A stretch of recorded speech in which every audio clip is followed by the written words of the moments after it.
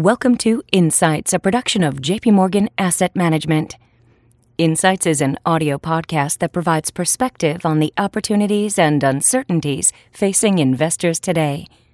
Today's program, the Market Insights Notes on the Week Ahead. Hello, this is David Kelly. I'm Chief Strategist here at JP Morgan Funds. Today is April 8th, 2019. Many years ago, my wife and I took ourselves and our two young sons on a vacation to the idyllic island of St. Lucia. There was a long drive from the airport to the hotel, and the sun was setting as we headed out onto a bumpy road in a dodgy car. Soon it was dark, and my wife's confidence in my navigational skills were taking a beating.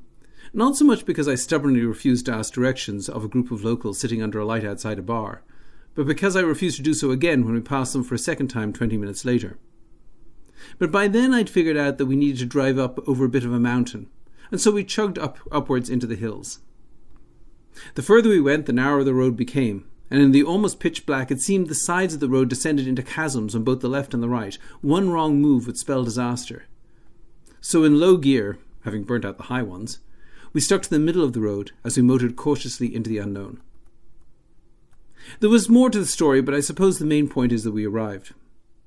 The other point, however, is that in a narrowing road it is best to stick to the middle. And in the spring of 2019, the US economy is moving steadily down the middle of a narrowing road. The biggest difference between the early and late stages of an economic expansion is the margin for error. In the first few years of an expansion, the margin for error is actually quite wide.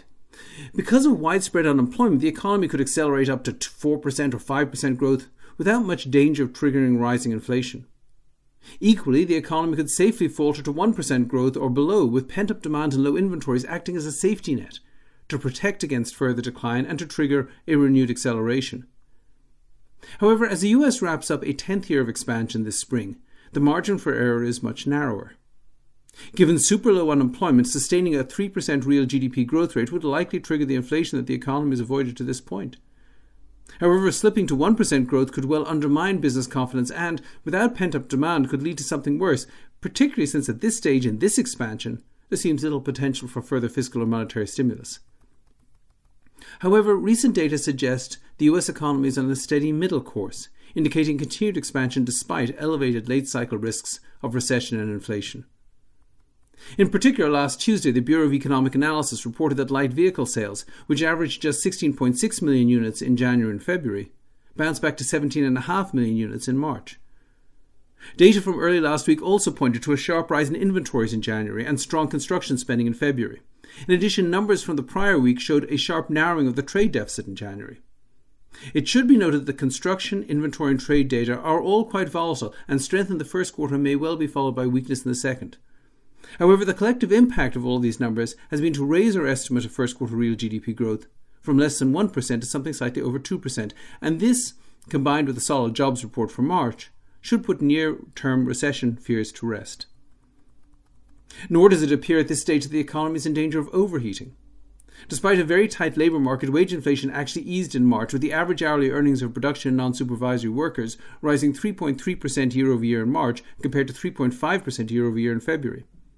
Inflation data due out this week should paint a similarly benign picture, with year-over-year growth in both core CPI and core PPI inflation likely falling in March.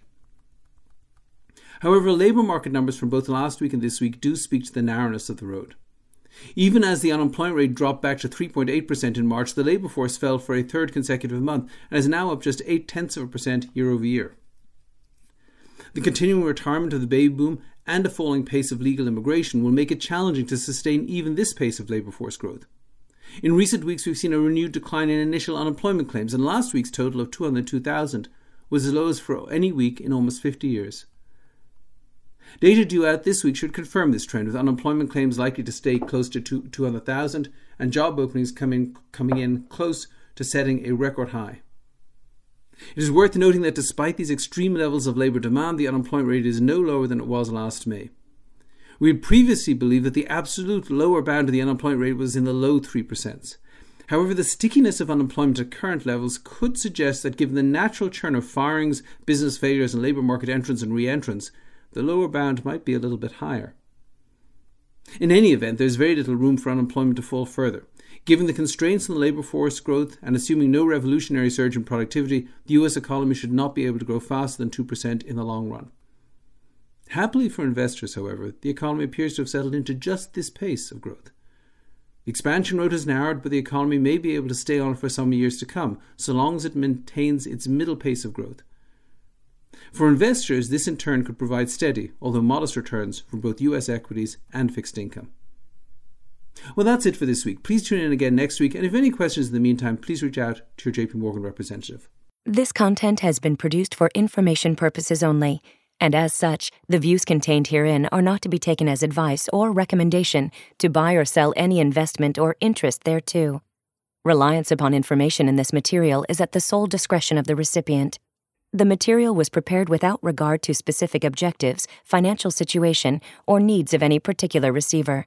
Any research in this asset has been obtained and may have been acted upon by JP Morgan Asset Management for its own purpose. The results of such research are being made available as additional information and do not necessarily reflect the views of JP Morgan Asset Management.